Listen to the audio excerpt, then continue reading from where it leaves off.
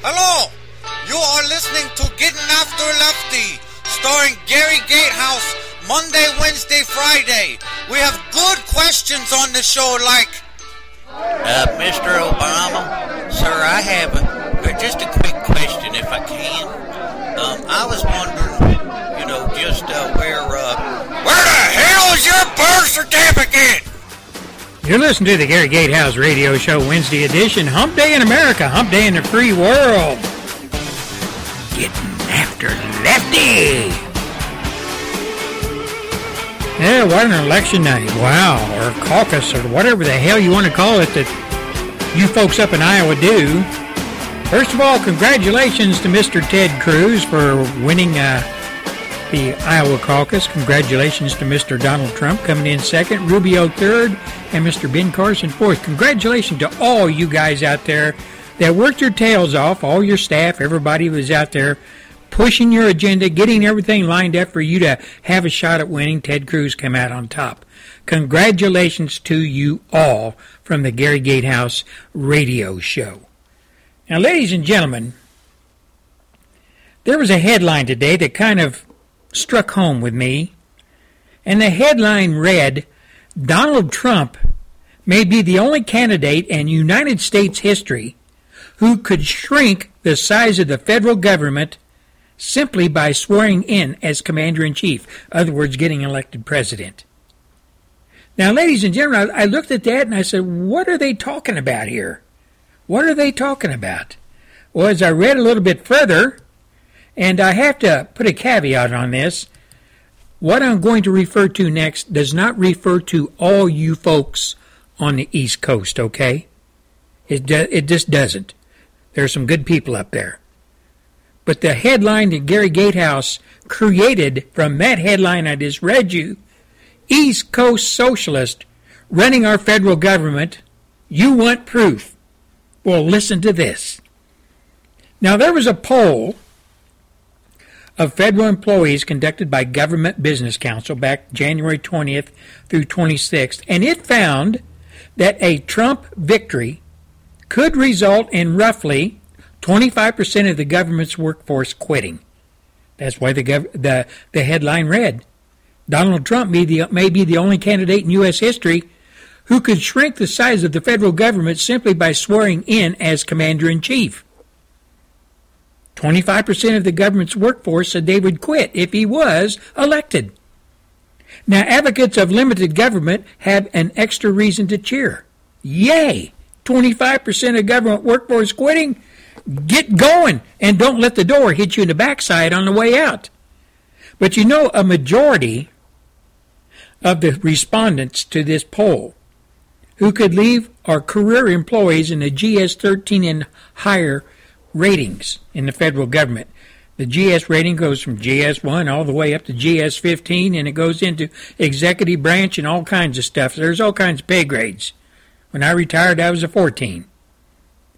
The website, which is dedicated to federal managers and executives, surveyed 688 federal employees, and its results have a margin of error of plus or minus 4 percentage points. Now, 25% said they would leave the service, the federal service. Federal employees, 25% said they would leave at positions and grades of GS-13 and higher, all executive positions, supervisor positions, mid-level and upper-level management positions. They said they'd leave if Donald Trump was elected. Now, other key results in the poll included such things as 59% would be embarrassed by a Trump administration. 59% of those they polled said that they would be embarrassed if Donald Trump was elected president. 56% said they would support President Obama if he wanted to run for a third term. I'm going to repeat that. 56% of those federal employees polled at the upper level in the executive branches and supervisor and so on branches of the federal government, 56% said they would support President Obama if he wanted to run for a third term. 73% of Democrats gave Vermont Senator Bernie Sanders a favorable rating. 73% gave a fellow socialist I guess. They're Democrats. So they gave a fellow socialist a thumbs up, favorable rating, 73%. 59% of all respondents supported Obama's executive orders on gun control. 59% of all respondents, federal workers that they polled, supported Obama's executive order on gun control. 31% identified as Democrats, and here's the kicker, 42% as Republicans, 19% declined to answer, and 8%, hell, they didn't know what they were. All they knew was they worked for the federal government. But you know, ladies and gentlemen of America, this is our federal workforce. And patriots, our federal government, for the most part, is ran by East Coast socialists at all levels, all GS levels, in the civilian cadre of federal workers. You know, this is so scary to say the least, that our government is ran by socialists and Marxists and people who would vote for Obama a third term. They don't even know the Constitution, I guess, or they throw it out the window. This is scary. These people would vote Obama into a third term. They support Obama's executive orders on gun control. And I ask the question, why isn't the mainstream media carrying this story? Why isn't the mainstream media carrying this story? But here's the bottom line.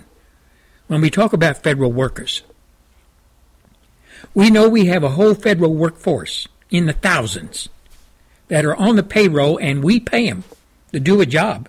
But they have political ambitions, or they side with a certain political ideology, and from what this poll says, most of them side with the ideology of socialism and the Democrat Party. But we have another cadre of people that are employed by us as well, and they are federal employees. They are employees of ours. The people who are elected to the House of Representatives and the people who are elected to the Senate. They work for us. And based on these polls and stuff, the bottom line, if you look at the Republican candidates, and bear in mind, they are working for us. Every one of these candidates is working for us. Ted Cruz, government worker. He's a senator. He's a government worker. Rubio, government worker, a senator. Trump, private sector, does not work for the government in any stretch of the imagination. Ben Carson, private sector, does not work for the government. The rest are all governor employees at the state level. They all work as governor, and they all are employed by the people of that state. They are government employees. What's that tell you? When you listen to the numbers in this poll, and we know that 80% of all agencies in the federal government, probably higher than that, are located in Washington, D.C., the epicenter of inside the Beltway socialism, communism, progressivism, Marxism, all kinds of isms. And the epicenter of all our government resides there. And it's ran by Republicans, and it's ran by Democrats, and it's ran by people who are employed at the federal level, GS1 through GS15 and above. What would one come away when looking at the numbers in that poll? What would one think? What would one think about how are we folks in the South? How are we folks in the Midwest, flyover country, the far north? How are we represented? When you leave Washington, D.C., and you get out of that little area there of southern Maryland and Virginia, and that little enclave of socialists, and Marxists, and progressives that run the government from top to bottom, senators, representatives, federal workers, not all of them are socialists, don't get me wrong. What is one out here in the heartland, in the South, supposed to think? When we have people, Ted Cruz, he's a senator. He's a government worker. He works for us. We hired him. We sent him to Washington, D.C. from the great state of Texas.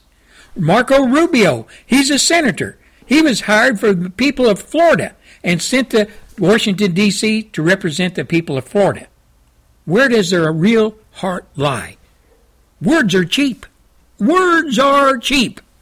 You can get out there and you can wind Rubio up like a chatty Cathy doll. Pull the string and he will spew the same message time after time after time and never miss a heartbeat. Never miss a syllable. Ted Cruz, the man comes across as a great guy, but one don't know. One don't know his ties are in D.C. That is where he hangs his hat. Same with Rubio. Then you have two guys on the outside looking in. Mr. Donald Trump, private sector, billionaire, businessman, entrepreneur.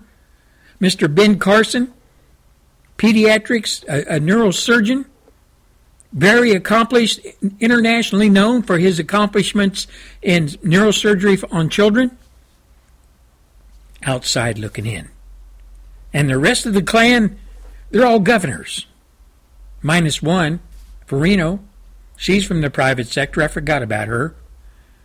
Not too hard to forget about her, though. But anyway, she's private sector. The rest, the people of the United States or their respective states, hired these people to work for them. Where do they hang their hats, these governors? Where do they hang their hats? State capitals in the respective states that they govern. That's where they hang their hats. You know, ladies and gentlemen, I guess what I'm trying to say is we have never tried it before. It seems like America's always wanting to try something new. America's always wanting to try to reach out to some new way of accomplishment, new way of pushing America forward, new way of bringing America up to even a newer level of accomplishment. And we've tried the whole route in the modern era for years now to elect somebody from a governorship or somebody from the House of Representatives, and every once in a while a senator, not very often. Have we ever tried to elect a person who has never been in touch to the level where the influence of the federal government and the whole scheme of things inside the Beltway and those little ivory towers and stuff, have we ever elected somebody that is not a part of that? Like I said, on the outside looking in? Have we ever tried that? Now we have three individuals now that are those type of people. Carson, Trump, and Farino. They're the only three that have no connection with the federal government as far as employment, etc. The only three. How about it, America? Do you think maybe this might be a time to try on the old experiment? We do it a lot. Elect somebody that is not part of the establishment, the status quo. Do you think maybe we could jump in there and elect Trump, Carson, or Farino? Get them into the White House and see what happens? You look at their accomplishments. They accomplish things. And when they don't accomplish things, they are held accountable if they screw up. A senator or a House of Representatives or a governor is very seldom held accountable. Oh, yeah, they might not get reelected, but that's very seldom. They're not held accountable. If they blow $550 billion of America's taxpayer money, oh, so what? April 16th is coming right along here, and we'll get another $1 trillion in the bank and get to spend that. They don't know how to run a business. They just know how to spend our money. And they can make all the promises in the world. All the promises in the world. Like I said, the words that come out of their mouth, why, hell, they're cheap. Words are cheap. It's what happens after you say what you're going to do is what counts. And in the real world, in the business world, If you say you're going to do something, you're a business and your reputation's on the line if you don't. You're listening to the Gary Gatehouse Radio Show, Wednesday edition of the Getting After Lefty show, and it's his hump day in America, hump day in the free world. You know, before we go to break, all the news media was just lit up today, and it was all talking about the Iowa caucus and who won and who didn't. But I have to say one thing before we go to break. I've never seen a person that felt, you could tell, she felt that she had been slighted. She felt that she was owed something, and she was angry. Extremely angry. I'm talking about Hillary Clinton. She is a poor excuse for any person that would want to run for the highest office in the land. She's a poor excuse for a human being. Her and her old, decrepit, perverted husband standing behind her with old gray hair and all kind of hunched over, and Hillary was up there ranting and raving like a mad woman, eyes bugged out. I couldn't believe it. I can't believe that anybody on her side of the aisle would even back her for dog catcher, let alone President of the United States. Liberty Counsel is a litigation, education, and policy organization established to preserve and advance religious freedom, the sanctity of human life, and the family. We have offices in various places around the United States and affiliate attorneys in all 50 states, plus a major outreach in the nation of Israel. Don't get discouraged about what's happening in our country and around the world. Get encouraged, get on your knees in prayer, and get involved. Stand with us in preserving our Judeo-Christian values. Visit lc.org.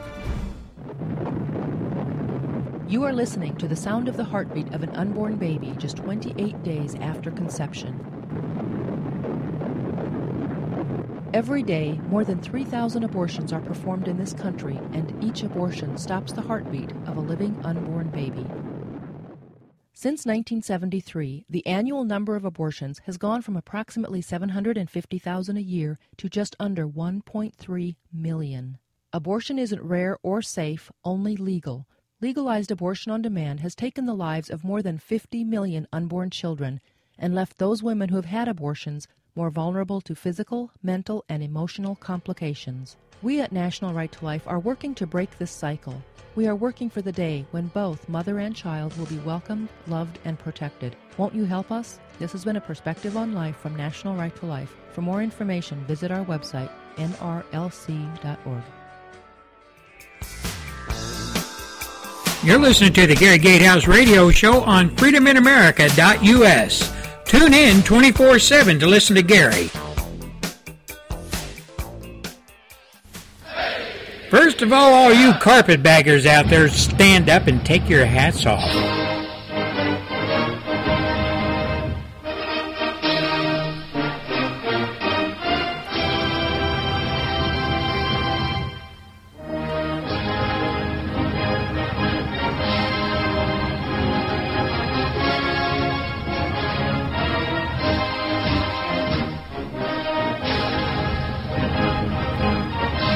Coming up is some news from Texas that I want to pass along to the whole country. A news that will affect the whole nation.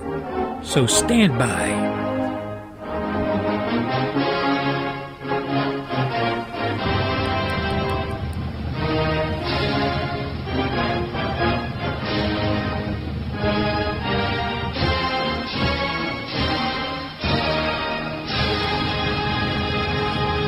Yeah! You know, folks, I read a headline the other day, and it's local news, something that probably didn't get out past the borders of Texas. But it's a headline that should be nationwide. The news that is involved, or is the context that falls underneath this headline, affects every American. Every American, your children, your grandchildren, future generations. Now, the governor of Texas, my governor, Mr. Greg Abbott, and U.S. Representative Henry Cuellar a Laredo Democrat, pressed the United States Department of Homeland Security this last Monday to explain why the agency plans to reduce its aerial surveillance of the Texas-Mexico border. They want to know why. Now, in a letter to the DHS, Secretary Jay Johnson, the lawmakers said the cut to a requested 3,805 hours of aerial detection and monitoring in 2016 amounts to 50% less coverage than recent years. This letter went to Jay Johnson, Secretary of Homeland Security. And it says, given the recent surge of migrants, illegal aliens, let's be blunt about it, given the recent surge of illegal aliens from Central America and Cuba, along with our southern border of Texas, we believe the Department of Homeland Security should request more surveillance and security resources, not fewer, said Governor of Texas, Mr. Abbott. And this was all in the letter that went to the Department of Homeland Security.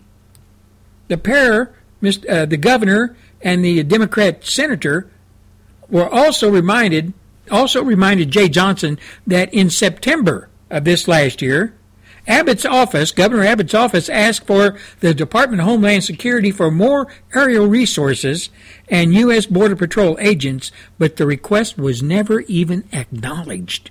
Never even acknowledged, ladies and gentlemen.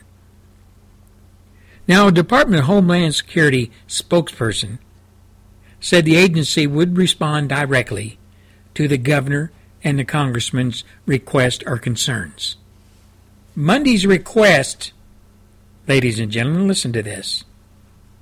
Monday's request comes as the CBR is reporting a new surge in the number of undocumented illegal immigrants crossing the Rio Grande.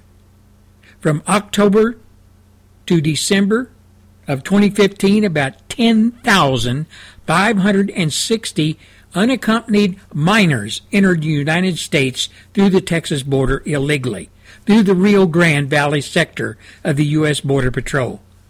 That mark is 115%, ladies and gentlemen, increase over the same time frame as in 2014.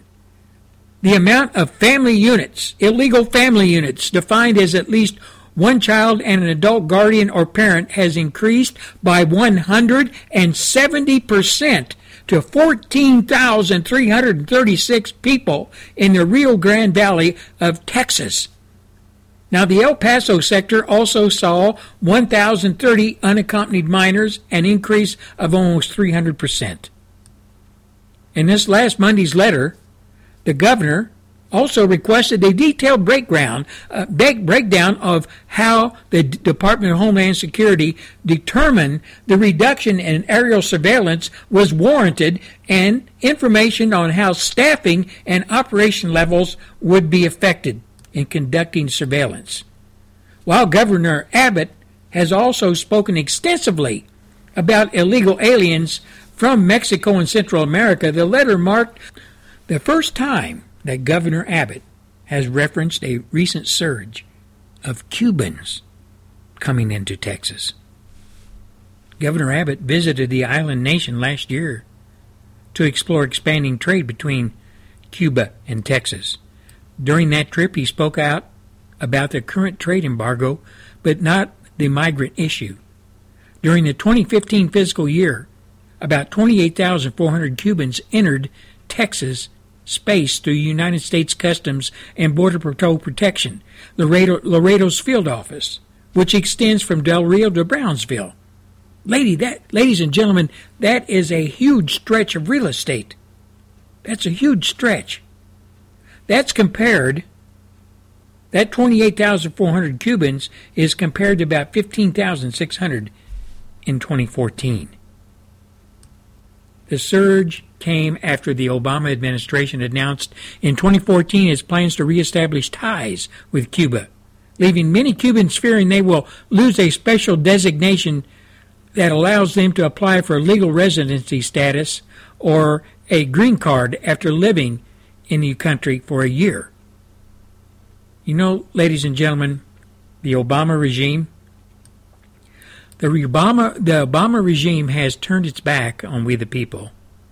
He has not only turned his back on we the people, he has allowed those peoples that are supposed to uphold the law not to uphold the law when it comes to immigration. He's turned his back on us. The federal government has turned its back on us. I live in southern Texas, and I can tell you firsthand, when you go into a city like San Antonio, and you go into any large establishment, I'll just say one, is Kmart, you will hear more Spanish spoken than English.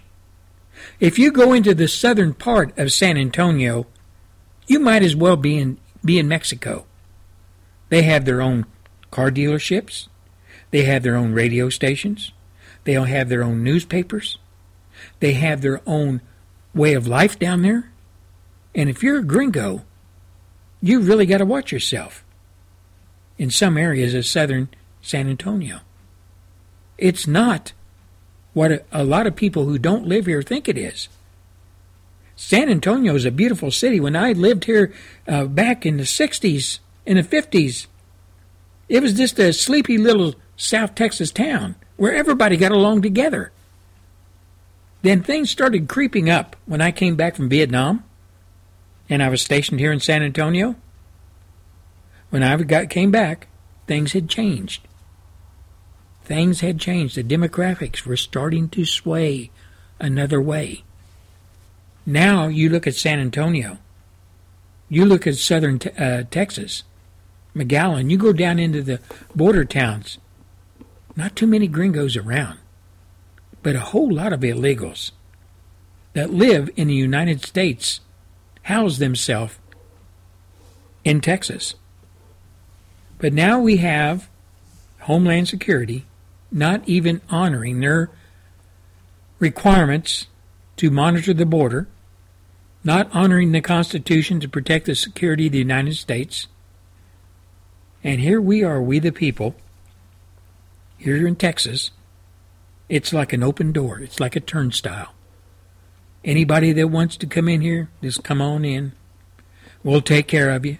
As they filter all the way through the United States, get on the buses here in Texas, and they head to the East Coast or the West Coast or wherever they want to go. And who ends up footing the bill for all these illegals?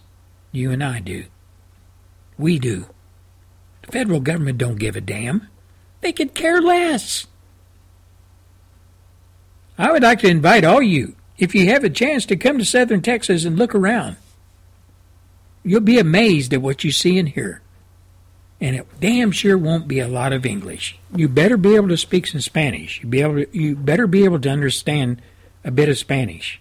Because if you don't, you're going to have a hard time getting a job down here in a lot of sectors. You just are. Spanish is first. That is the language. It has circumvented. It has moved the English language and put it as the second language of Texas and southern Texas anyway. Ladies and gentlemen, this is going on in our country. And it's spreading all over the country.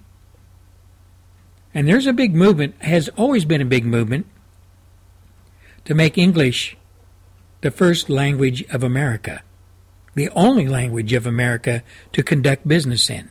And I would think Mr. Donald Trump, it would behoove him to take that up as one of the things that he would make sure happened if he were elected president.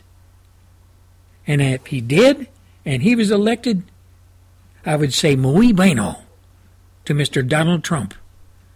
Get it done. Get it done, Mr. Trump. We'll be back after the Phyllis Schlafly Report. This is the Phyllis Schlafly Report, a daily broadcast from Eagle Forum, dedicated to keeping you informed and helping win the battle against forces that would deny freedom of religion, redefine the family, and mock traditional values. Now, here's author and founder of Eagle Forum, Phyllis Schlafly. When Paul Ryan ran for Speaker of the House of Representatives, he said, Republicans need to move from being an opposition party to being a proposition party. After a record-breaking 8 years as the top Republican on the House Budget Committee, followed by a stint on Ways and Means, Ryan seemed well prepared to lead a newly charged House Republican majority toward reclaiming the power of the purse, which the framers of our Constitution intended. Well, the results are now in, and they're not good. Ryan has proved no better than his predecessor, John Boehner, in cutting wasteful spending, reforming the tax system, defunding liberal interest groups, or instituting good conservative policies. The 2,000-page, trillion-dollar consolidated omnibus spending bill, which the Republican Congress approved and President Obama signed a week before Christmas, violates every promise that Republicans made to the voters who had rewarded them with landslide victories in the 2010 and 2014 midterm elections. It's no wonder that betrayed Republican voters have adopted a throw-the-bums-out attitude that supports the presidential campaigns of Donald Trump, Ted Cruz, and Dr. Ben Carson. Democrats lost no time gloating over what Chuck Schumer called a great victory for the principles Democrats stand for.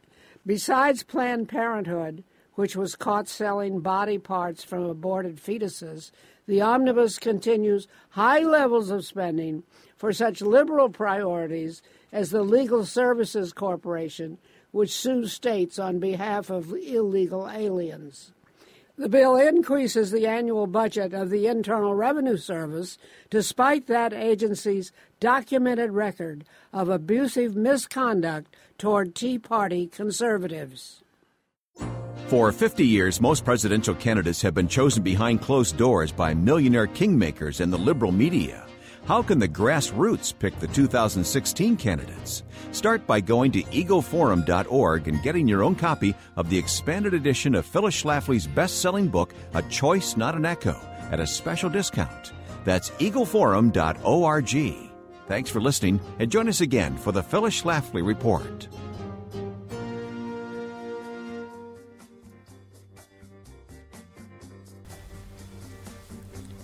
Well, welcome back to the Gary Gatehouse radio show, Getting After Lefty. You're going to have to excuse me today, folks. I'm fighting a little bit of cedar fever. It's kind of got into my throat. You can probably tell. It's a nasty situation down here with that cedar in Gary Gatehouse. This wipes me out.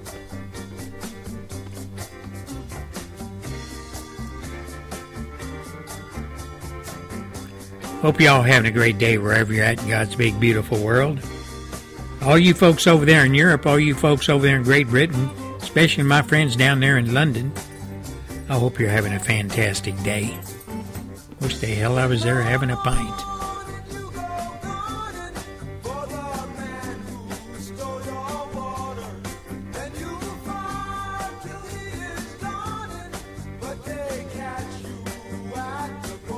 At the border.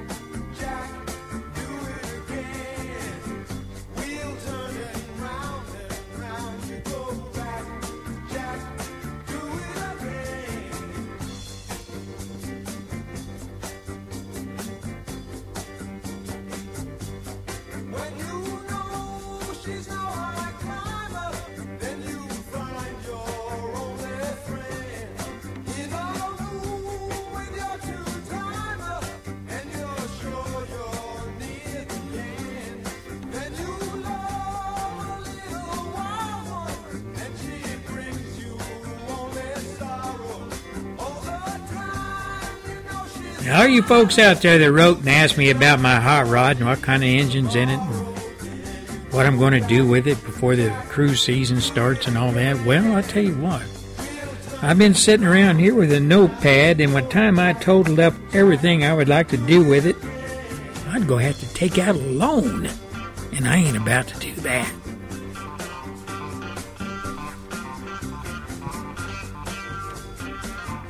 We'll be changing out the camshaft, and we'll be changing out the valve train.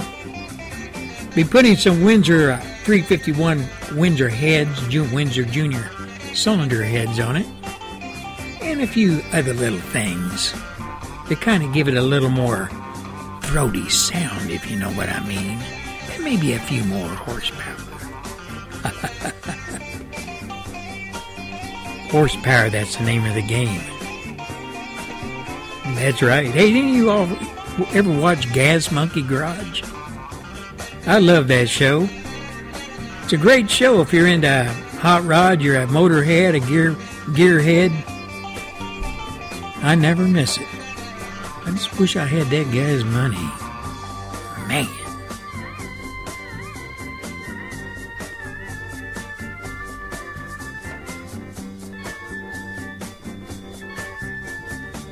Coming up, we're going to be talking about sanctuary cities in the United States of America. I call them city-states. Sanctuary cities. How many of you people out there know what a sanctuary city is? How many of you folks out there know where they are scattered throughout the United States? You'd be surprised.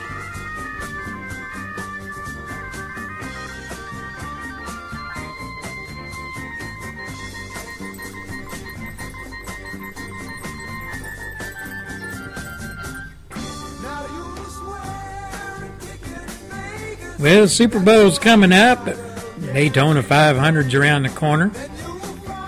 And us baseball freaks all know what happens after that. Spring training and bang, right back into baseball season again. Man, it just seems like the World Series is finished, doesn't it?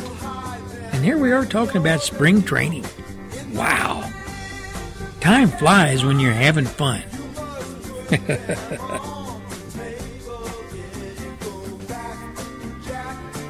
All you folks up on Twitter, I hope you're having a great day. Pounding that keyboard to death. Getting that word out. By the way, you can visit Gary Gatehouse on Twitter if you go up on the GAL network up on Twitter. That's where Gary lives when he's on Twitter. The GAL network. Drop by. Leave me a message.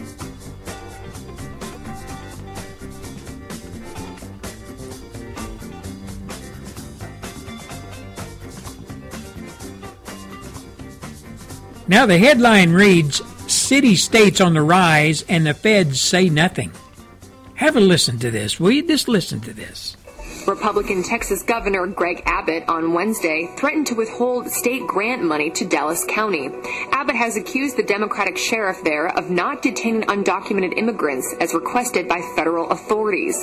Analysts said the warning that extended to sheriffs across the state was mostly aimed at placating Republicans, many of whom want a special legislative session to crack down on cities they see as offering sanctuary to immigrants.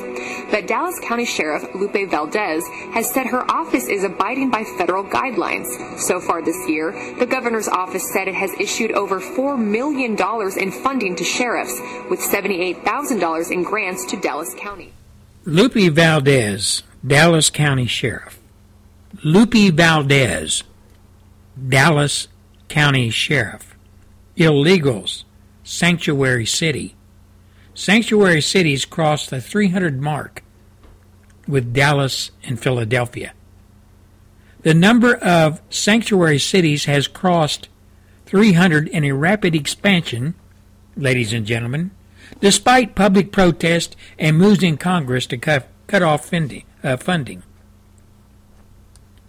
Now, the Center for Immigration Studies has updated its list of these sanctuary cities. I call them city-states because they reside within the United States, but they do not adhere to a lot of federal law. They tell us to go stick it, and they do what they damn well please when it comes to illegal immigrants, illegals, aliens, whatever the hell you want to call them. They break into our country and come across the border in Texas and come and filter their way up into Texas and all points north, south, east, and west into the United States. And all these major cities, over 300 of them now, sanctuaries for illegals. They allow illegals to stay there without turning them over to federal authorities knowing that these illegals are breaking federal laws, immigration laws. The sheriffs and the mayors of these cities and towns and counties that sign on to these sanctuary cities ideology are breaking federal law. Now, like I said, the Center for Immigration Studies has updated its list to include Dallas County in Texas, Philadelphia, 5 Kentucky counties, and possibly the whole state of Massachusetts as areas where federal law enforcement demands for information and access to jailed illegal aliens will be denied by the city fathers of those cities and counties. They will not allow the federal government to go in and take these illegal aliens out and prosecute them and deport them. Thus, sanctuary cities. Now, this lady, Jessica M. Vaughn, Director of Policy Studies for the Center for Immigration Studies, gave some examples of the new city, counties, and states that have joined in the sanctuary movement of denying federal demands while also getting federal funding from we the taxpayers. Outgoing Philadelphia Mayor Michael Nutter, who had long maintained obstructive sanctuary policies, undid them before leaving office in December of 2015. One of the very first acts of the new mayor, Jim Kenney, within hours of his swearing in and after accepting some homemade bread baked by illegal aliens, was to institute a new sanctuary policy. You know, ladies and gentlemen, this flies in the face of all of us Americans who live in our country. We cannot even rely on our mayors and our governors of certain states to uphold the federal laws, which, by the way, we are held to the feet to the fire every day. We have to abide by them. Why aren't illegals? Why are these city-states, as I call them, these sanctuary cities, why in the hell are they getting away with this? Now, in addition to Dallas County, other new sanctuary jurisdictions include the city of Lawrence, Massachusetts, and 5 counties in Kentucky. In addition, in last December, a committee of the Massachusetts legislature approved a strict and far-reaching sanctuary bill. On Monday, a key appropriations subcommittee chairman, Texas Republican John Culberson, sent a letter to Attorney General Loretta Lynch to stop funding cities that reject justice and homeland security demands for information and access to illegal jailed immigrants. Those illegals that are in jail, the federal government wants access to them to get them out of our country. So, patriots, let me ask you a question. Democrats run large cities for the most part, and some counties. Now they defy federal law. Sanctuary cities. These are not American cities. They are city-states within the United States, not adhering to federal law and denying those agencies that would arrest and deport illegal aliens that reside in these cities, these city-states, these sanctuary cities, that protect illegals, all the expense of law. We pay for it all. Us law-abiding American citizens. What about Cruz? What would he do? What about Rubio? What would he do? What are they going to bring to the table? What are you going to say about sanctuary cities on the campaign trail? I have yet to hear anything about it. How about you, Donald Trump? Are you going to get on board? Are you going to get on board and start pushing the federal government? You have the bully pulpit. All of you guys do right now. You can speak to the American people through the campaign process. These sanctuary cities fly in the face of the average American. Why are they getting away with it? I'll tell you why. Because they're all ran by Democrats.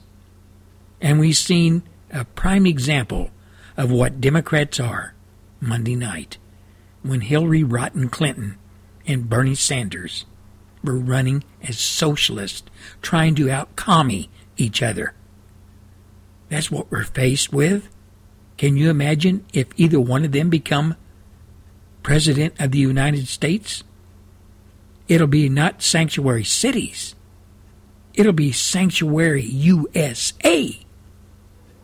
And we the people, we people who are here legally, we were born here, or naturalized citizens, whatever, we're going to get the short end of the stick, which we already are. The federal government, they could give a damn about us. They really could. They don't give a damn about us. They take us for granted every damn day. It's a sorry mess, ladies and gentlemen, that we live in a country where the representatives that we elect, they work for us. But in reality, they don't work for us. They work for illegals. They work for any other Tom, Dick, and Harry that is against America, give billions of dollars to Iran, whatever. They don't care. The federal government doesn't give a hoots about us at all. They could give a crap about us. Now, like I said, there's 4 people running for the nod from the Republican Party to run for the White House. Donald Trump, Ted Cruz, Marco Rubio, Mr. Ben Carson. There's 4 right there. Out of the 4, I'm afraid I'm going to have to pick either Trump or Carson.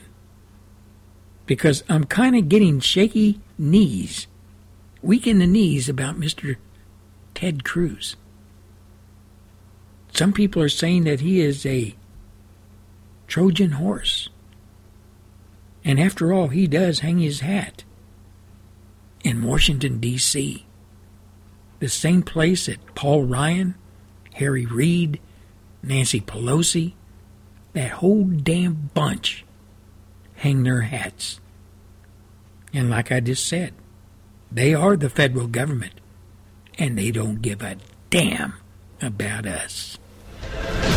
Somewhere in a bunker in Phoenix, Arizona, rebooting Liberty Radio Network and Gary Gatehouse Radio Show. Tune in. See what Gary's up to. See what rebooting Liberty Radio Network's up to. Conservative talk at its best. Tune in to Gary every Monday, Wednesday, and Friday on Rebooting Liberty Radio Network. Be there!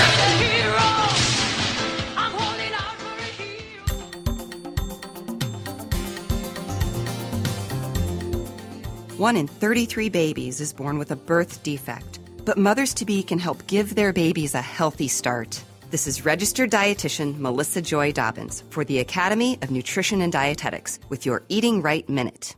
There are some simple steps women can take to prepare for a healthy pregnancy. Take 400 micrograms of folic acid each day. Don't smoke or drink alcohol, and talk to your doctor about any vaccines or medications you take. Maintain a healthy weight gain during pregnancy, and if you have diabetes, keep it under control. Remember, make regular visits to see your healthcare professional. For help choosing foods during your pregnancy and after baby is born, see a registered dietitian. Encouraging you to eat right, I'm registered dietitian Melissa Joy Dobbins with the Academy of Nutrition and Dietetics.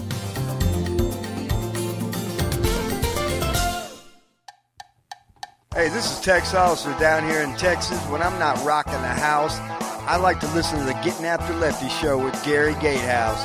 Gary is exposing the liberal socialist agenda. He is kicking liberals' asses and taking names. You keep it up, Gary. We're growing like a big old army.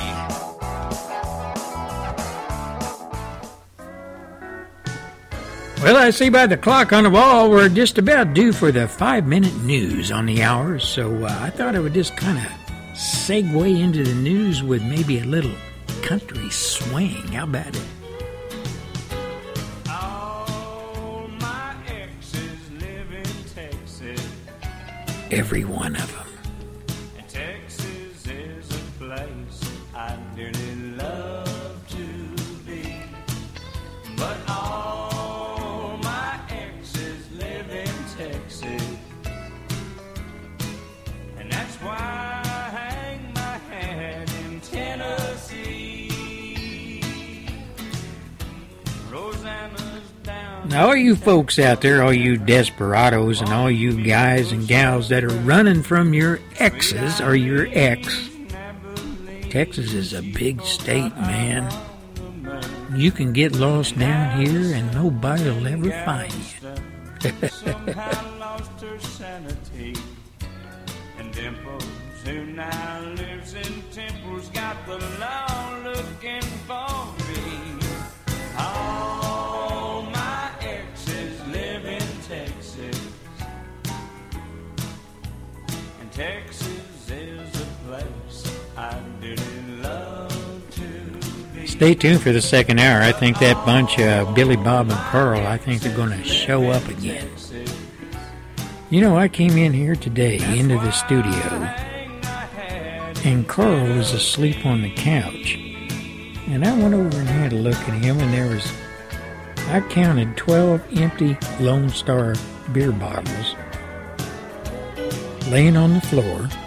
Carl was laying on his back, and he had a Superman comic book covering his face. Ladies and gentlemen, I don't know about this guy.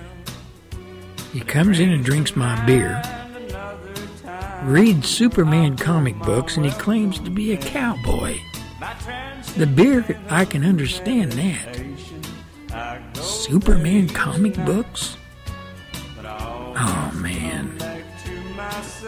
These guys are crazy.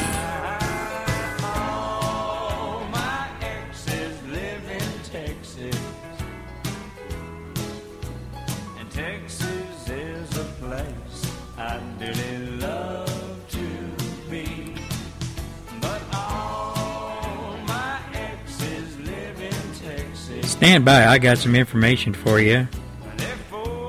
The rhetoric coming out of Washington, D.C., tired and old and decrepit. But there's a dude up there trying to give it a new look, a new sound. But he ain't fooling nobody.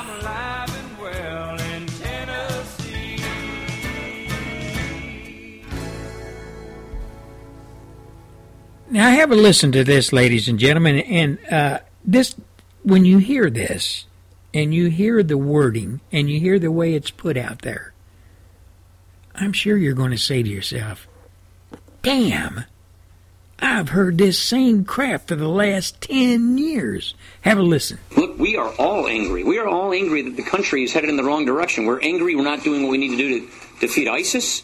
We're angry that we have a porous border. We're angry that people aren't getting raises. We're angry that we've had 2% something growth for 10 years. We're angry that a debt crisis is on the horizon and we've done nothing to fix it because of a progressive president. So yeah, we're angry, but the key here is take that anger and channel it constructively into action.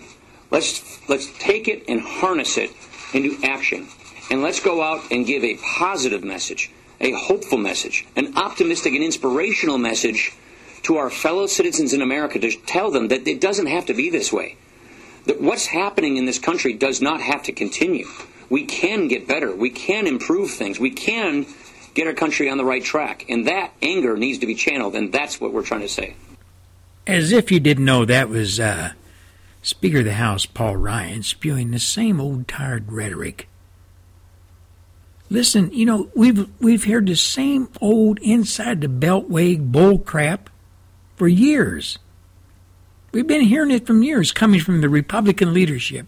Same old tired words, same old tired promises, same old tired rhetoric. Sorry, Paul Ryan, and the rest of you liars in D.C., these words just don't work anymore. They don't resonate. Why in the hell do you think that we've got all these people raising hell throughout the United States that are Republicans raising hell with you folks up in D.C.? Words, no action. We the people have caught on and we know how you operate. Bottom line, we are sick and tired of this same old crap being shoveled out of D.C. and broadcast by the propaganda arm of Inside the Beltway political cartel, the mainstream media. We've fed up, we've had it, and there's going to be a lot of you missing in your seats come next election when you come out for re-election. We're coming after you. we're going to be handing out the pink slips. And hopefully one of 2 or 3 guys is going to be occupying the White House that don't sign on and don't spew the same rhetoric that you folks have been shouting to us, yelling to us for the last 10 or 15 years. We are tired of it. We're fed up with it. We've had it. You're listening to the Gary Gatehouse Radio Show. Wednesday edition, we're breaking for the 5-minute news, so just hang in there. We'll be right back. You're listening to the Gary Gatehouse Show. Gary will be back after the Fox 5-minute news break. Please stand by. Fox News Radio, I'm Kathleen Maloney. After his narrow loss in Iowa, Democrat Bernie Sanders is on a roll. His campaign saying it has raised about $3 million in the past 24 hours. That's the biggest single-day haul of the presidential campaign. The senator continuing to stay on message. At the end of my first term as president, we will not have more people in jail than any other country.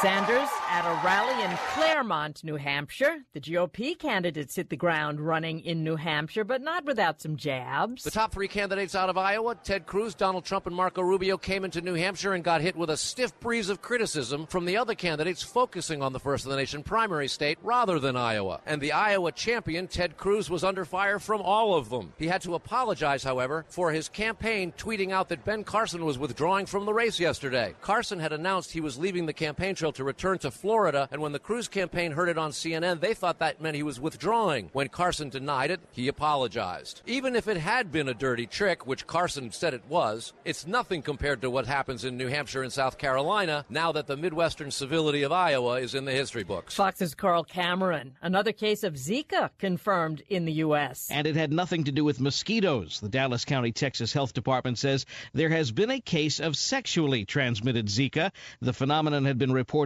previously outside the U.S., but not confirmed. Fox's Evan Brown. The CDC confirming the Texas patient had sexual contact with someone who became ill after returning from Venezuela, where Zika is present. Stocks take a dive again. The Dow losing 296 points, S&P slipping 36, NASDAQ down 103 points.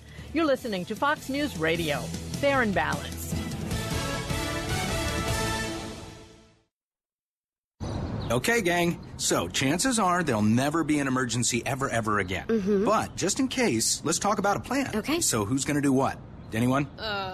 Yeah, okay, perfect. We'll figure it out as we go. So, who is going to grab the go bag? What's a go bag? It is a bag we do not have that is filled with things we really need in an emergency. Guess we won't have to worry about it then. Ah, good point. So, we all know who to call if something happens then, right? I'd have to call Jill, Devin, Melissa, Karen, and Bruce. And I will try to call all of you, but Greg doesn't have a cell phone. Dad's phone will have a dead battery. No doubt. And Julie will be on the phone with Jill, Devin, Melissa, Karen, and Bruce. Well, this is great. I am so glad that we don't have a plan. I know. Winging it is not an emergency plan. Make sure your kids know what to do during an emergency, who to call, where to meet, what to pack. Visit ready.gov/kids for tips and information. A public service announcement brought to you by FEMA and the Ad Council.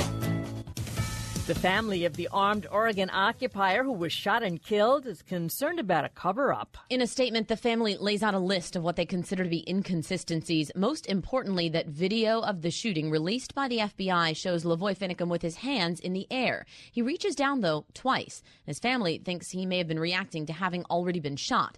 Family attorney Todd McFarland says bottom line, they need more information. We're asking for stuff that should be available right now. The FBI has analyzed all of that stuff, I'm sure, 6 ways from Sunday already. If they want to act like they're being transparent, then they should release that information. Like audio and dash cam video, along with Finicum's vehicle.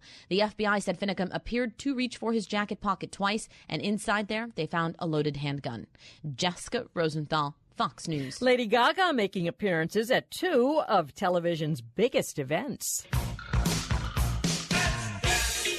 A tribute to David Bowie performed by Lady Gaga is set for this year's Grammy Awards ceremony happening February 15th, and Bowie's Let's Dance collaborator, Nile Rodgers, will act as Gaga's musical director for the performance. Applause, applause, applause. The recent Golden Globe winner is also set to kick off Super Bowl 50 by singing the national anthem at Levi's Stadium in Santa Clara, California, where the Carolina Panthers will take on the Denver Broncos. The halftime show will include Coldplay and Beyonce.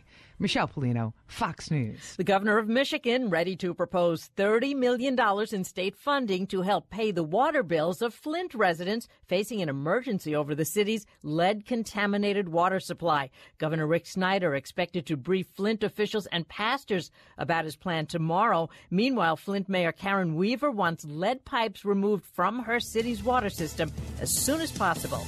I'm Kathleen Maloney, Fox News Radio.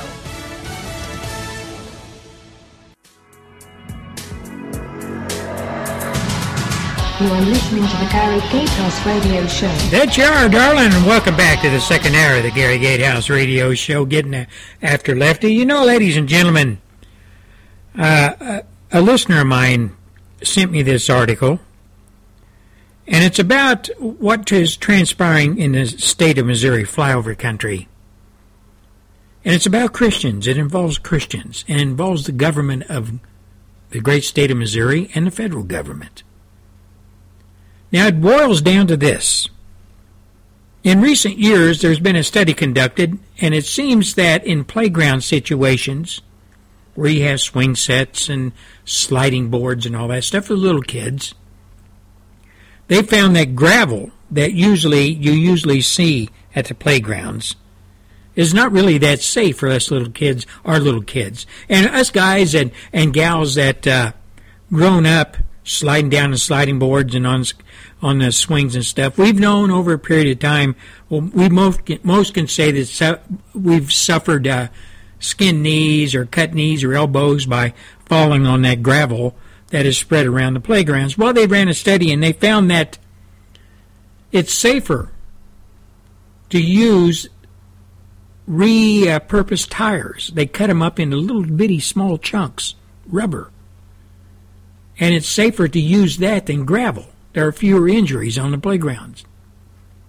But the case is over a decision involving all this discussion about safety on the playground and using these repurposed tires, these automobile tires, which like I said, are cut up in little chunks, and they take the place of gravel that you normally see on a playground.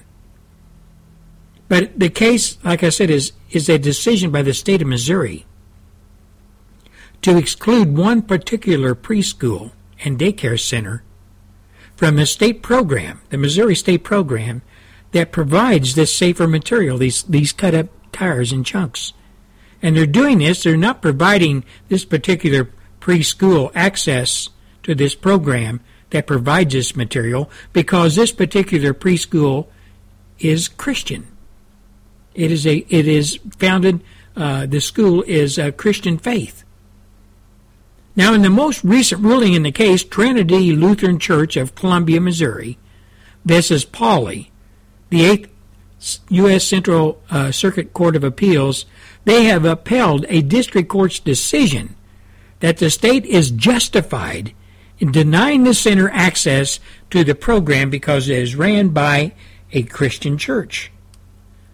Lawyers lawyers with the Alliance Defending Freedom, who represent the Child Center, the Christian Child Center, they filed a brief just before Christmas, charging the state defines neutrality as treating religious organizations worse than everyone else. This is not neutrality, they said, but hostility towards a certain religion, the Christian religion, which violates the free exercise and equal protection clause.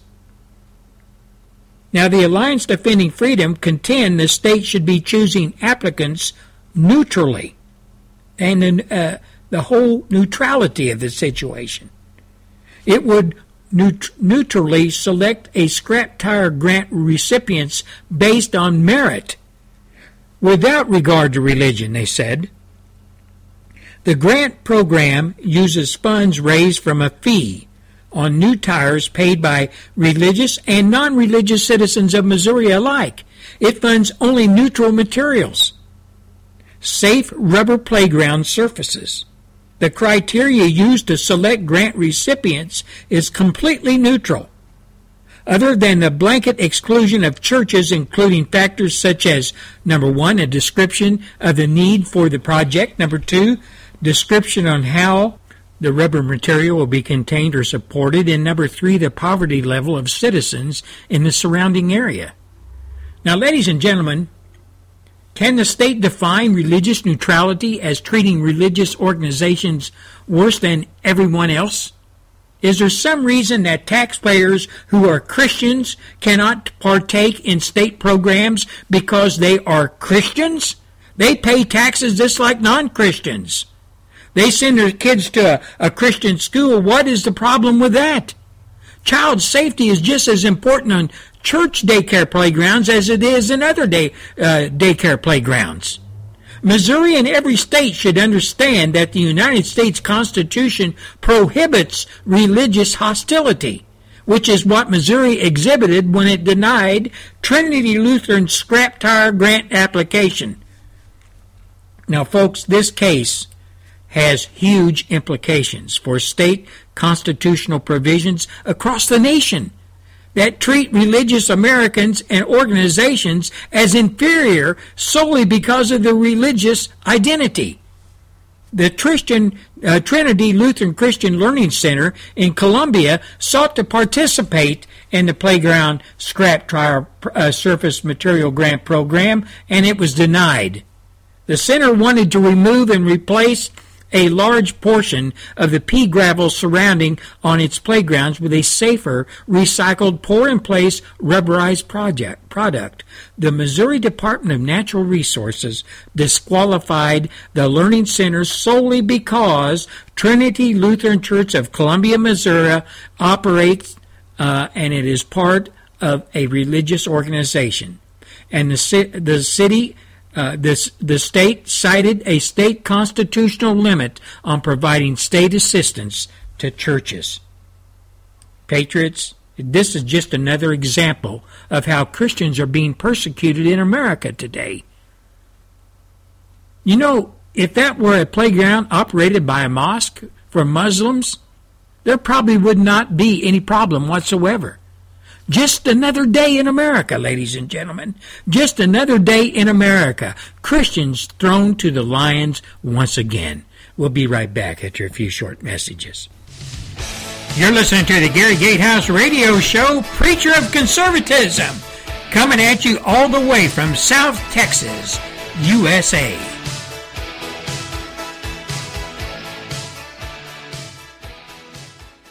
I'm Marie Osmond.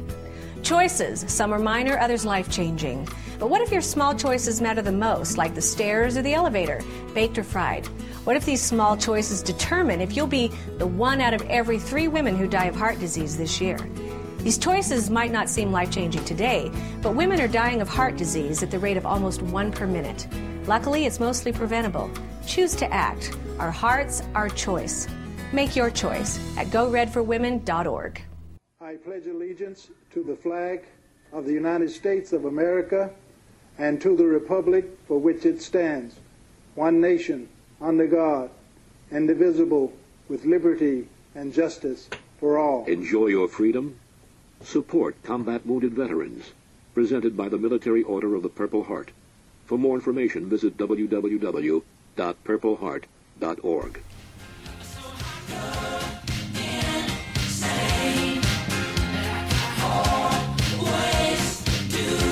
You're listening to the Gary Gatehouse Radio Show, Getting After Lefty Wednesday edition.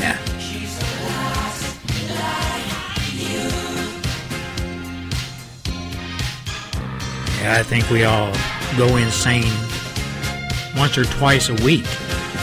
Listen to all the media and hoopla, watching hags like Hillary Clinton spewing her guts and her progressive communist ideology all over the internet and all over the news media, and the news media is standing up there clapping his hands and raising their hands and saying, "Right on, Hillary." I go insane. I really do.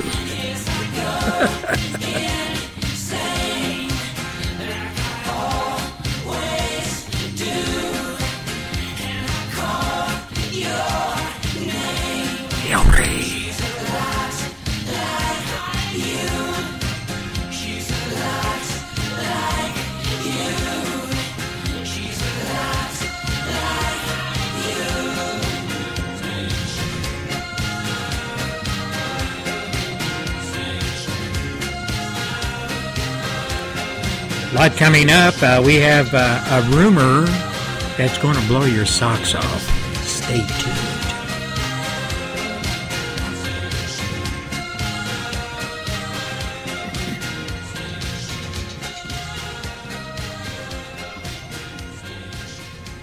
Patriots, there's a rumor afloat. Now wait for this. This is exciting. There is a rumor out there that Mrs. Sarah Palin will soon be endorsing Donald Trump and will be present in Iowa before the caucuses kick off. The rumor also says that she will then be with Donald Trump on his campaign trail. Like I said, this is a rumor. But it's going through the media like, I don't know, a hot knife through a stick of butter. You know, ladies and gentlemen, Sarah Palin, the sweetheart of conservatism, a lady that we all love. Could this be true? Could this rumor really be true? That she will be endorsing Donald Trump and accompanying him on his campaign trail, running up to the election for the Republican nominee for the presidency. Sarah Palin, Donald Trump. That's out of sight, man. But let's wait and see. Let's wait and see if this rumor has the mainstream media. It's all up in rumbling about it. Let's wait and see if this rumor has merit. And I bet you all the socialist supporters out there are talking in a shaky voice. Sarah Palin, the one that they have tried to rake over the coals so many times. And if you listen to Sarah Palin in the past, and you listen to her commentary and the way she speaks, she's a female Donald Trump. Political correctness does not resonate with Sarah Palin, never has. She tells it like it is. She stands up for the American people and our way of life. Can you imagine Sarah Palin out on the campaign trail with Donald Trump? My God, what a winner that would be. What a winner that would be. Like I said, it's just a rumor right now. But it has the socialists and the communists and the Marxists and the progressives and the Democrat Party and yes, and even some circles, the Republican leadership talking with a shaky voice. Now there's something else going on here that we need to talk about. So grab yourself a chair and just pull it up to the kitchen table, or grab yourself a chair and pull it up next to the table here, and we'll have a beer or two, and we're going to talk about this. Now, I understand that out in the United States of America, coast to coast, north to south, east and west, there are a lot of Glenn Beck supporters. I understand this. But I have to ask the question, has Glenn Beck, has he lost it? It seems like Mr. Trump thinks so. And as far as that goes, so do I, Gary Gatehouse. I think so too. Now there's a headline out there that says, Trump slams dopey Glenn Beck. Radio host spreads hoax tweet that Donald voted for Obama in 2008. Donald Trump slammed Glenn Beck as a dopey after the radio host disseminated a fake tweet that alleged the Republican presidential frontrunner voted for President Obama in 2008. Now, Beck tweeted a photoshopped image, originally from a fake TrumpTweet.com, that purported to show Mr. Trump's support for Mr. Obama.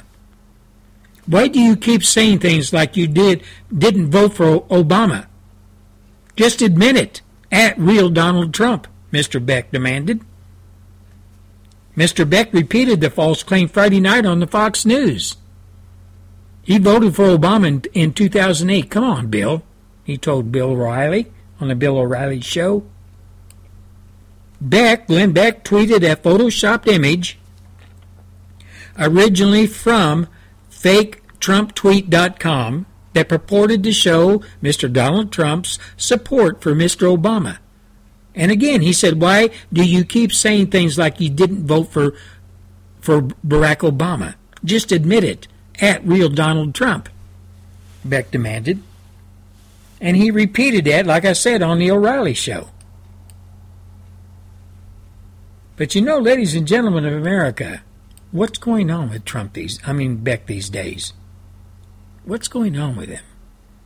After realizing the image was fake, Glenn Beck took to Facebook to issue an apology. He said, and I quote, "My apologies for the misinformation. I will always lead with my mistakes. It does appear this is to be fake. My fault for not checking it far enough myself. I take complete responsibility for the error. I owe Donald Trump an apology for the error of this tweet. More importantly, I owe you an apology for making the water muddy where the water is crystal clear on his record." Now, on Saturday in New Hampshire, Mr. Trump took the opportunity to go after Mr. Beck personally and professionally. And Trump said, "This dopey guy, Glenn Beck, he looks like hell. No, he's not. He's like a dope. And I've watched him cry on television all the time. He's doing very badly. His thing is falling apart. His company is falling apart." And he went on to say Mr. Beck is only bitter because he refuses to give an interview. This is Donald Trump talking. Refuses to give Mr. Beck an interview. "The reason he doesn't like me is because I didn't do his show. He asked me so many times, do my show. And I didn't do it because I don't respect him. I couldn't do it because I was so busy. I couldn't do his show, just time-wise. And all of a sudden, enough time goes by, so he starts hitting at me."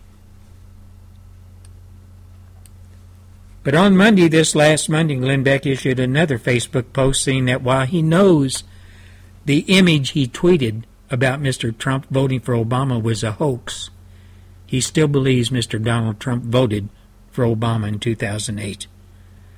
In other words, Glenn Beck called Mr. Donald Trump a liar. Called him a liar. Now I'm going to come clean. Gary Gatehouse is going to come clean. I'll confess. I used to be a follower of Glenn Beck. I used to put a lot of validity in what Glenn Beck said and his approach to exposing things in the political arena. Watching his show, his radio show that's televised, and watching his two sidekicks that are about as much sophomoric as one can be, their childish way they conduct themselves on the air, with their comical approach to even the most serious issues, I just had to turn Beck off. It seems everything revolves around him, and he comes off as the all-knowing, all-seeing guru. I really don't think his lack of support of Trump is really going to make Trump feel bad. I don't think it is. Trump can get along quite well without Glenn Beck's support. But I really don't think his lack of endorsement, his lack of support for any of the candidates is something that will impact on the support or outcome of the presidential candidate selection process. To me, Mr. Glenn Beck's days as a viable talk show host are fast fading away. I hate to say that because I used to like Glenn. He used to come across as a nice guy, and he still does. I don't know what's going on in his life. I don't know what's going on with his company behind the scenes. I don't know what's going on with all the folks that are reportedly leaving him, two of his CEOs. All I know is Mr. Glenn Beck's probably in some hard times right now. But to make a statement like he did about Obama being voted by Trump voting for Obama, without making really any clear investigation before he opened his mouth, you pay the price. You pay the price, Mr. Beck. You pay the price for flying off the handle. And one word of advice, if I can give any in to you, is on your radio show. I used to pay attention to it and listen to it a lot because it came up right before Limbaugh did. And riding down the road, whatever, I used to enjoy listening to how you expounded on how history played a part in today and yesterday and how it impacted on politics today, and that type of thing just amused me, and it kept me tuned into you because I'm a history buff myself. But when you started going on all different kinds of directions on your radio show, it lost any validity with me, and especially those two guys you have sitting on either side of you. They're a mockery of you, Mr. Beck, and I think you would do well without them. I know I'm just a little measly radio show, talk show host that doesn't command the attention that you have. Well over 500 radio stations nationwide. I know you work hard, and I know you have many, many irons in the fire, and I know you're a Christian, and I know you pay attention to a lot of issues that involve Christians. And I pray that you get your act together, and I pray that your radio show comes back around to where it used to be. Until then, when your show comes on, in my house, you're going to hear a click. The radio's being turned off. This is Gary Gatehouse, and we'll be back after a few short messages. This is Gary Gatehouse. Make sure you tune in to Restoration Radio International weekends to listen to the Gary Gatehouse radio shows back to back. Wow! We'll be right back after the Liberty Council report. Stand by. Today is the March for Life rally in Washington, D.C. I am Matt Staver, founder and chairman of Liberty Council. We'll talk about this next on Freedom's Call. Today, Liberty Council will join hundreds of thousands who are gathering in Washington, D.C. for the annual March for Life rally. This is a somber day for us to remember and mourn the anniversary of Roe v. Wade and the 57 million children lost to abortion since the Supreme Court ruling. Please pray that politicians and those in the media listen and report on the devastation this has caused our nation. Millions of individuals who are not in the workforce or not creating jobs for others, people who could be scientists, engineers, doctors, mothers, and others have all been lost to the tragedy of abortion. We need to end abortion and restore sanctity of human life in America. The good news is that half of the people at this March for Life are in their 20s. This is good news for our future. In Congress, in the courtroom, and in your community, Liberty Council is advancing life, liberty, and the family. Log on to lc.org. Every day, nearly 4,000 unborn children are denied life and love. National Right to Life is working to change that. For more than 30 years, National Right to Life has worked through education and legislation to make sure that every child is given the opportunity to share their love, their gifts, and their talents with the world. Our work now is more critical than ever. Respect for life is being attacked on all fronts and at all stages, from the tiniest unborn child to the medically dependent and disabled to our elderly citizens. It is the support of our members, pro-life men and women from across the country, that helps to advance our cause. Join with National Right to Life and countless other pro-life men and women and make a unified stand for life. This has been a perspective on life from National Right to Life. For more information, visit our website, www.nrlc.org. That's nrlc.org. Hey, welcome back. You're listening to the Gary Gatehouse Radio Show Wednesday edition. Hope you're having a great day wherever you're at in God's big, beautiful world.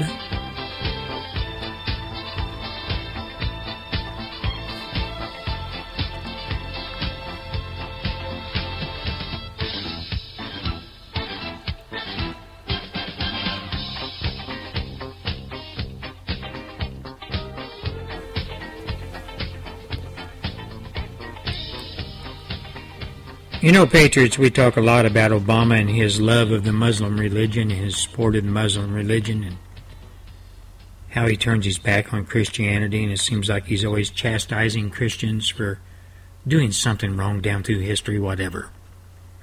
But he always has a good word for Muslims and Islam. He always has a good, outstanding way of looking at Islam and always praising them for what they supposedly have done in the past, in history, etc.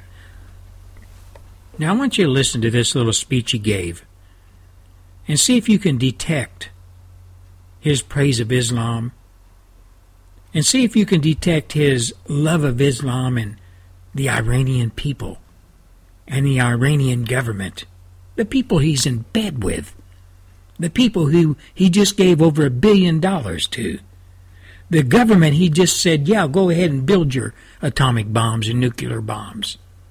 Have a listen to what he has to say. Of course, even as we implement the nuclear deal and welcome our Americans home, we recognize that there remain profound differences between the United States and Iran. We remain steadfast in opposing Iran's destabilizing behavior elsewhere, including its threats against Israel and our Gulf partners, and its support for violent proxies in places like Syria and Yemen. We still have sanctions on Iran for its violations of human rights, for its support of terrorism, and for its ballistic missile program, and we will continue to enforce these sanctions vigorously. Iran's recent missile test, for example, was a violation of its international obligations, and as a result, the United States is imposing sanctions on individuals and companies working to advance Iran's ballistic missile program, and we are going to remain vigilant about it. We're not going to waver in the defense of our security or that of our allies and partners. But I do want to once again speak directly to the Iranian people. Yours is a great civilization with a vibrant culture that has so much to contribute to the world, in commerce and in science and in arts. For decades, your government's threats and actions to destabilize your region have isolated Iran from much of the world. And now our governments are talking with one another. Following the nuclear deal, you, especially young Iranians, have the opportunity to begin building new ties with the world.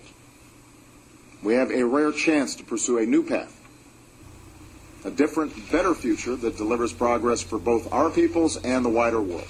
That's the opportunity before the Iranian people. We need to take advantage of that. You know, folks, you sometimes wonder if Obama's speechwriter isn't Valerie Jarrett. She's an Iranian.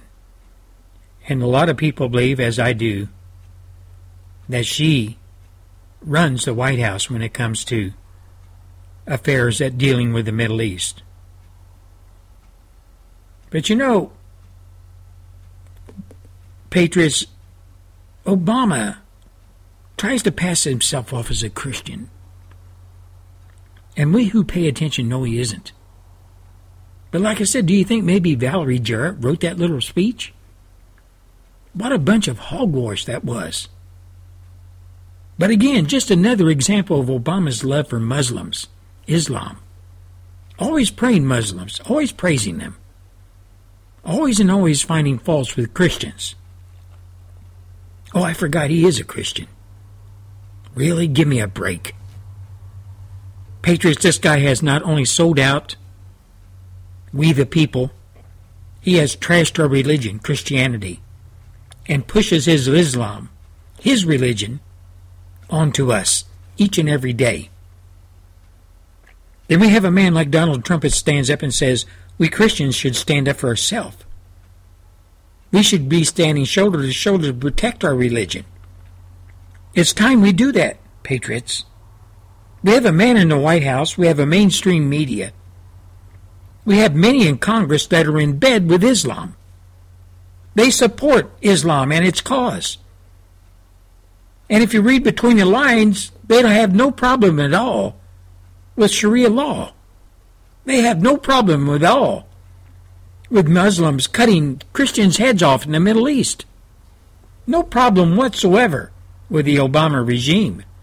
No problem whatsoever with the mainstream media. You know, ladies and gentlemen, I'll give you another example that Obama and his so-called regime is all in with Muslims. Remember how much he pushed Syrian refugees coming to our country?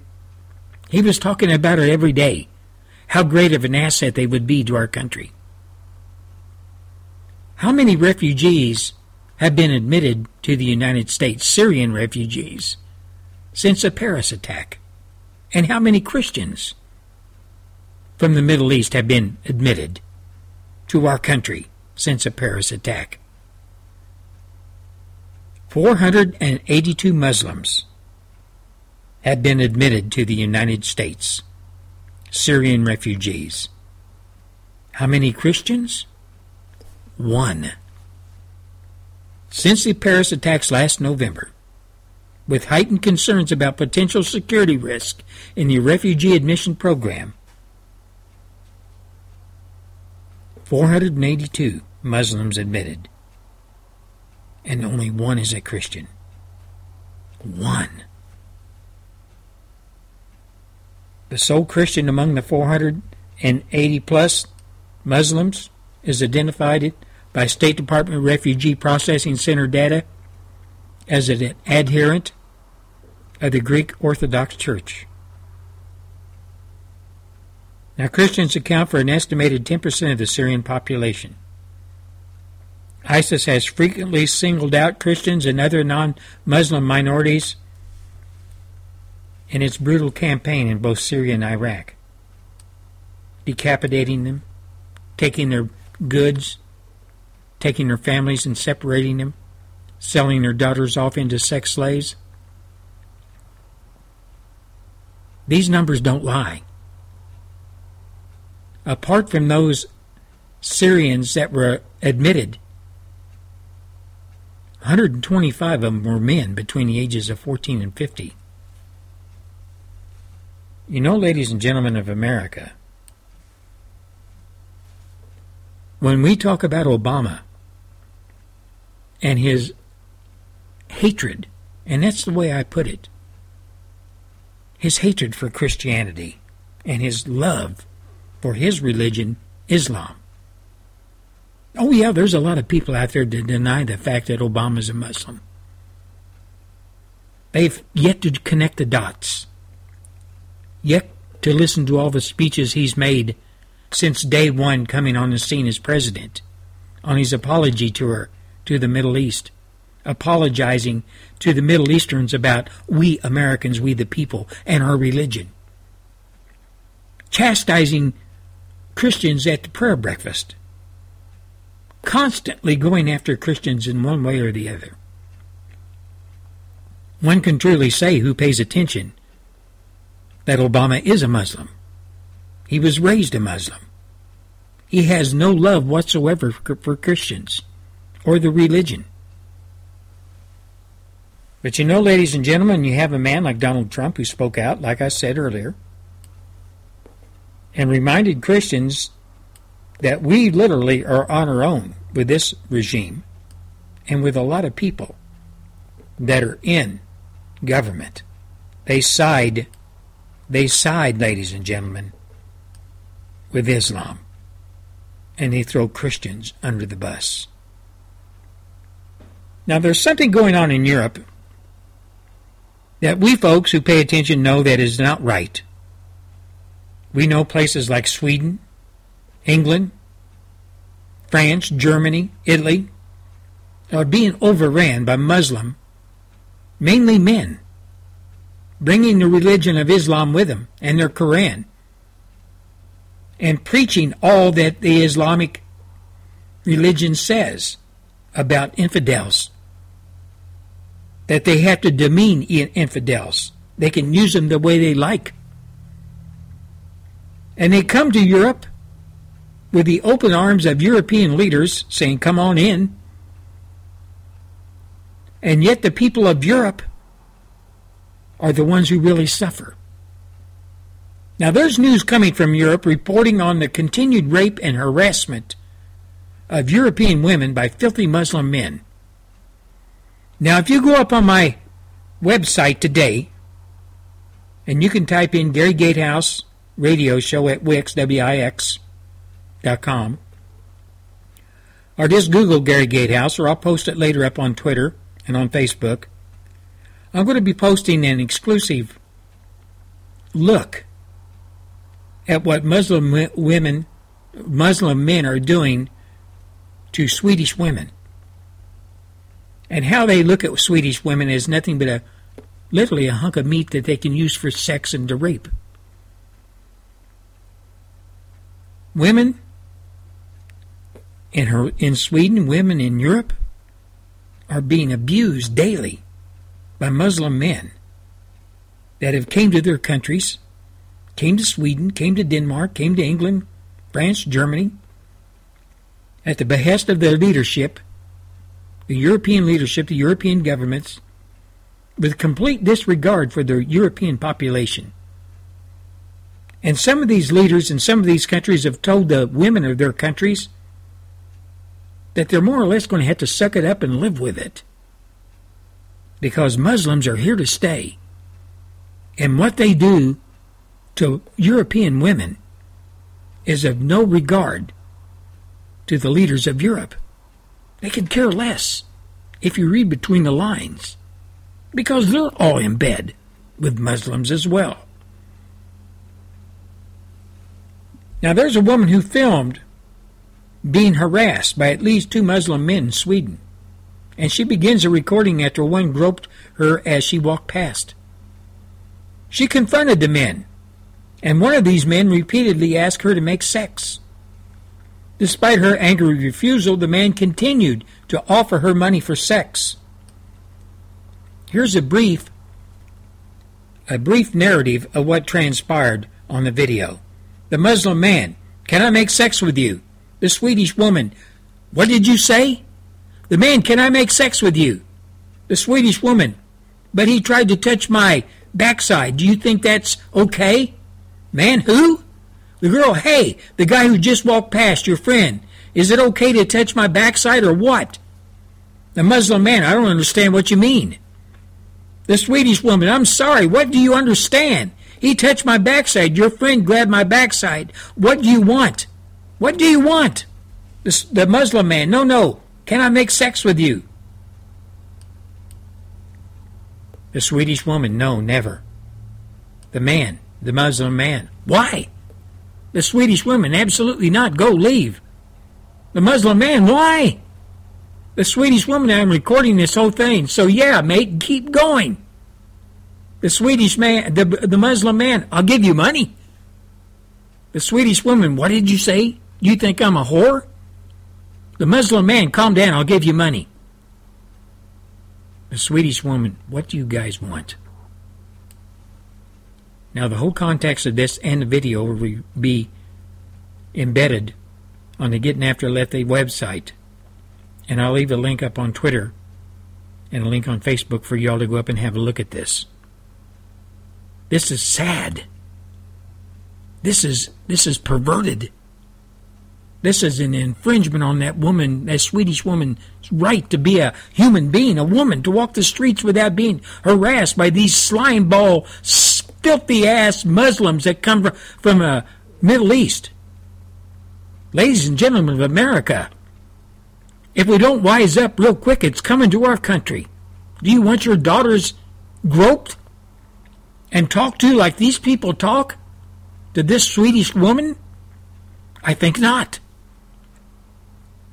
I feel sorry for them.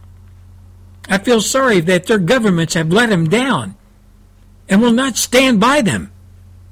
It's a kick in the teeth to all Europeans. It's not just happening in Sweden. It's happening in England, in the great city of London. It's happening all over Europe. And like I said, the leaders of those countries, well, they just let it happen. They do nothing about it. These atrocities committed against the women of Europe, the European women of Europe, by these filthy scumbags that come from the Middle East, has got to stop. Where are the European men? Why aren't you standing up for your women? Are you hiding under your desks? Where are you? Let's get out there and protect the women of your country. Your government's not going to do it. It's up to you, men of Europe. Do you respect your women? Do you want these Middle Eastern slime balls groping your women? Do you want them walking by and grabbing your women by the butt? Do you want them telling them they want sex and will pay for it? Literally calling your European women whores? Come on, guys of Europe. Come on, men of Europe. Let's grow up some big guys here. Let's stand up for your women, your moms, your daughters, your girlfriends. It's on you guys, because your government damn well has thrown you all out in the cold. We'll be right back. Somewhere in a bunker in Phoenix, Arizona, rebooting Liberty Radio Network and Gary Gatehouse Radio Show. Tune in. See what Gary's up to. See what rebooting Liberty Radio Network's up to. Conservative talk at its best. Tune in to Gary every Monday, Wednesday, and Friday on Rebooting Liberty Radio Network. Be there!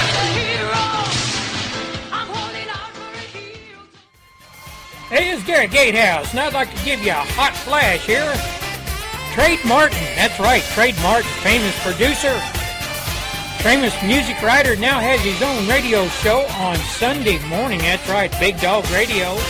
And you can get him on Big Dog Radio, blogtalkradio.com. Don't forget, every Sunday morning, 9:30 Eastern Standard Time. And to close out the radio show today, I have some comments I would like to make about the black community here in America. In 2014, the United States Census Bureau estimated 45 million African Americans in the United States, meaning that 14.3% of the total American population of 318.9 million is black. This includes those who identify as black only and as black in combination with another race. The black-only category by itself totaled 42.2 million African Americans, or a total of 13.2% of the total population of the United States of America. According to 2012 U.S. Census Bureau American Community Survey, the poverty rate for all African Americans in 2012 was 28.1%. which is an increase from 25.5% in 2005. Actually, the poverty rate increased between 2005 and 2012 for every demographic of African Americans, except those over the age of 65, who experienced a decrease from 21.2% to 19%. Black families with children under the age of 18 headed by a single mother had the highest rate of poverty in the United States, 47.5% compared to only 8.4% of married couples, black couples, here in the United States of America. Now, ladies and gentlemen, the amount of African Americans who receive public assistance, welfare, varies greatly depending on the type of assistance. According to the U.S. Census Bureau, 11.5% of African Americans live in government housing or Section 8 housing, while 13.6% receive TANF cash assistance, formerly referred to as welfare checks. Just over 25% of African Americans receive SNAP, SNAP benefits, formerly known as food stamps. All of these statistics include those who actually receive assistance and those who live with them. The largest benefit received by blacks is Medicaid, health insurance, which mostly consists of black children. About 41.5% of blacks' households were using SNAP food stamps in 2013, compared to 19% of all households and 11.4% of white households.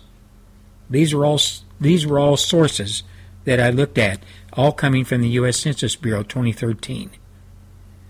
Historically, blacks have always voted for Democrats. have always supported Democrat causes and have always stood with Democrats on most issues, both political and economical and social. Not being black myself, I have a different view on why blacks are economically, politically, educationally behind other race groups. That reason being they have sided over the decades with Democrats. The Democrats have managed to hoodwink the black community. Democrats constantly promise blacks that they will get them out of the ghetto and onto mainstream media, yet that never happens. Democrat politicians always show up at black churches just before election time and spew their lies and promises to the black community. And what is really sad, most blacks buy into it. The black community, for the most part, lives in our larger cities. As for the most part, the larger cities of America are ran by Democrat mayors, with most states these cities reside in being ran by Democrat governors. Keeping blacks on the welfare plantation is part of the Democrat plan from day one, and it was developed decades ago in the Democrat Party, always holding a carrot out but never coming through with the promises they make, never allowing blacks access to those promises made by Democrat politicians. Bottom line here, there was a man running for the presidential nod on the Republican side. His name is Donald Trump.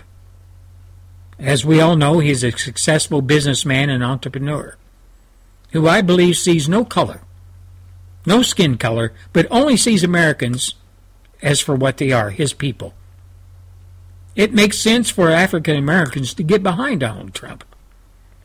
He is indeed a breath of fresh air in what has been stale political air for years.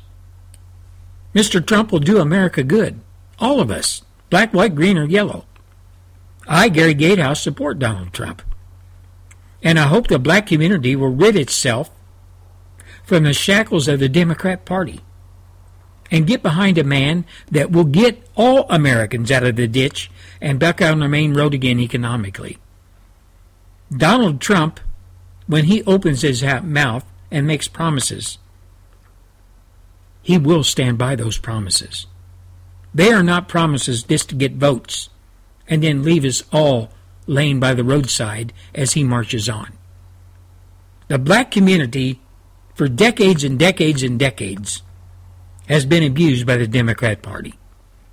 The black community for decades has been told one lie after another about the Republicans, conservatives, and those folks, by all measures, are white folks. We white folks who really care about Americans don't look at color.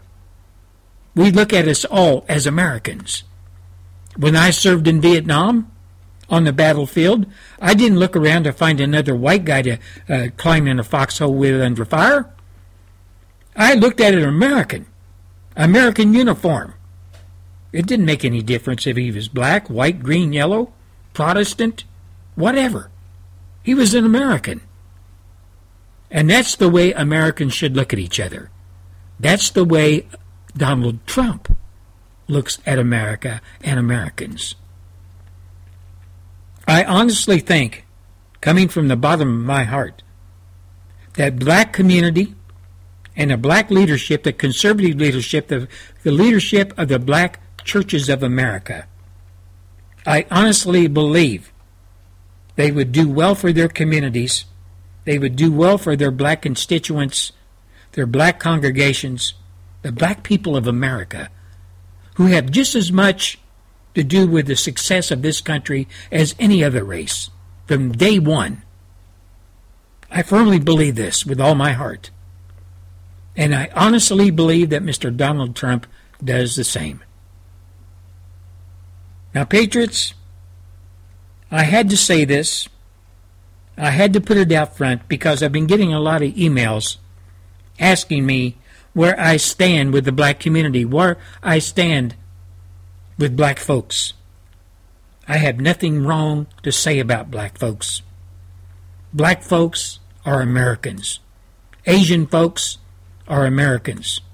Hispanic folks that are here, all of these folks legally are Americans. White folks are Americans. We all have an American heritage. We all live under the same Constitution. We all live under the same rules of law. We all have families we have to support. We all have moms and dads, grandmas and grandpas, ancestors. We all have children, those of us who are married and do have children, who we worry about every day. Many Americans, black, white, green, yellow, worry about where the next meal is coming from, sometimes for their children. But the Democrat Party has drawn a big wedge between the rest of America and the black community. And Barack Hussein Obama Jr. is out front, hammering that wedge deeper into American society every day with his rhetoric and the way he tries to present things as going down in America between the races. He is not a unifier, as we all hoped he would be. He is a divider and a usurper who is using the black race, pitting them against the white race, and vice versa. This is no good for America. This is no good for the economy. This is no good for future generations. This is no good for our children or grandchildren, regardless of what race they are. Again, before I close the show today, I would like to ask the black community to really sit down and think it out. To really go over what you have been promised, what you have received, the lies that you've been told to by the Democrat Party, as far back as the Democrat Party goes, when it's been involved with the black community. You have been sold a bill of goods. And you can join us, white folks, in many instances, have been sold a bill of goods as well. Our government has turned its back on all of us. We the people, black, white, green, and yellow. Like I've said on my show many, many times, we the people are on our own. But a new day is coming. A new day is coming in America when we, as the American people, will have new leaders. A new leader in the White House. A leader that will understand the plight of the black community, the poor white community, Hispanic community, Asian community, all of us as Americans, who will throw his hat in the ring and represent us as a people, a united people of America. We have to live with what we have right now for just another 12 months or so, when Barack Hussein Obama Jr. will leave the White House and take his ideology of divisiveness, his ideology of socialism, his hatred towards Christians. He can take it with him when he leaves the White House for the last day. And when that day comes, I hope that all America will come together and rejoice. And I hope the man in the White House, come that January of 2017, will go by the name Mr. Donald Trump. A man that will unite us. A man that will come through on what he's promised. You've been listening to the Gary Gatehouse Radio Show Wednesday edition, Getting After Lefty. I hope you've enjoyed the program. If you have, you can drop me a line at GaryGatehouse@hush.com. Let me know what you think. I get a lot of emails from Europeans.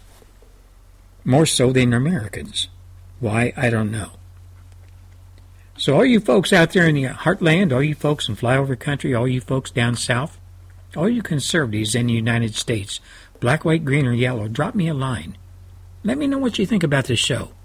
If you have some ideas on how I should change it, let me know that too. I appreciate your input. Until Friday, this is the Gary Gatehouse Radio Show, wishing you all a great day. God bless you. God bless your families. God bless America. God bless our military. God bless all my patriots, all my brothers and sisters in England, all my brothers and sisters in Europe. I pray that you and your governments come together and work together and get rid of the plight that's hanging over your head now. Those Muslims that have invaded your countries. Until Friday, this is Gary Gatehouse saying, good day.